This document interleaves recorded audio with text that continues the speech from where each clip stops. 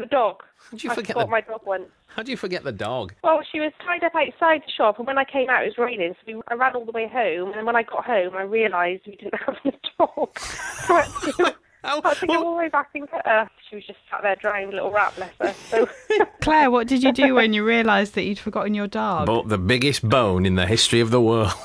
Well, I put the shopping down, I ran back, and I got her, and then...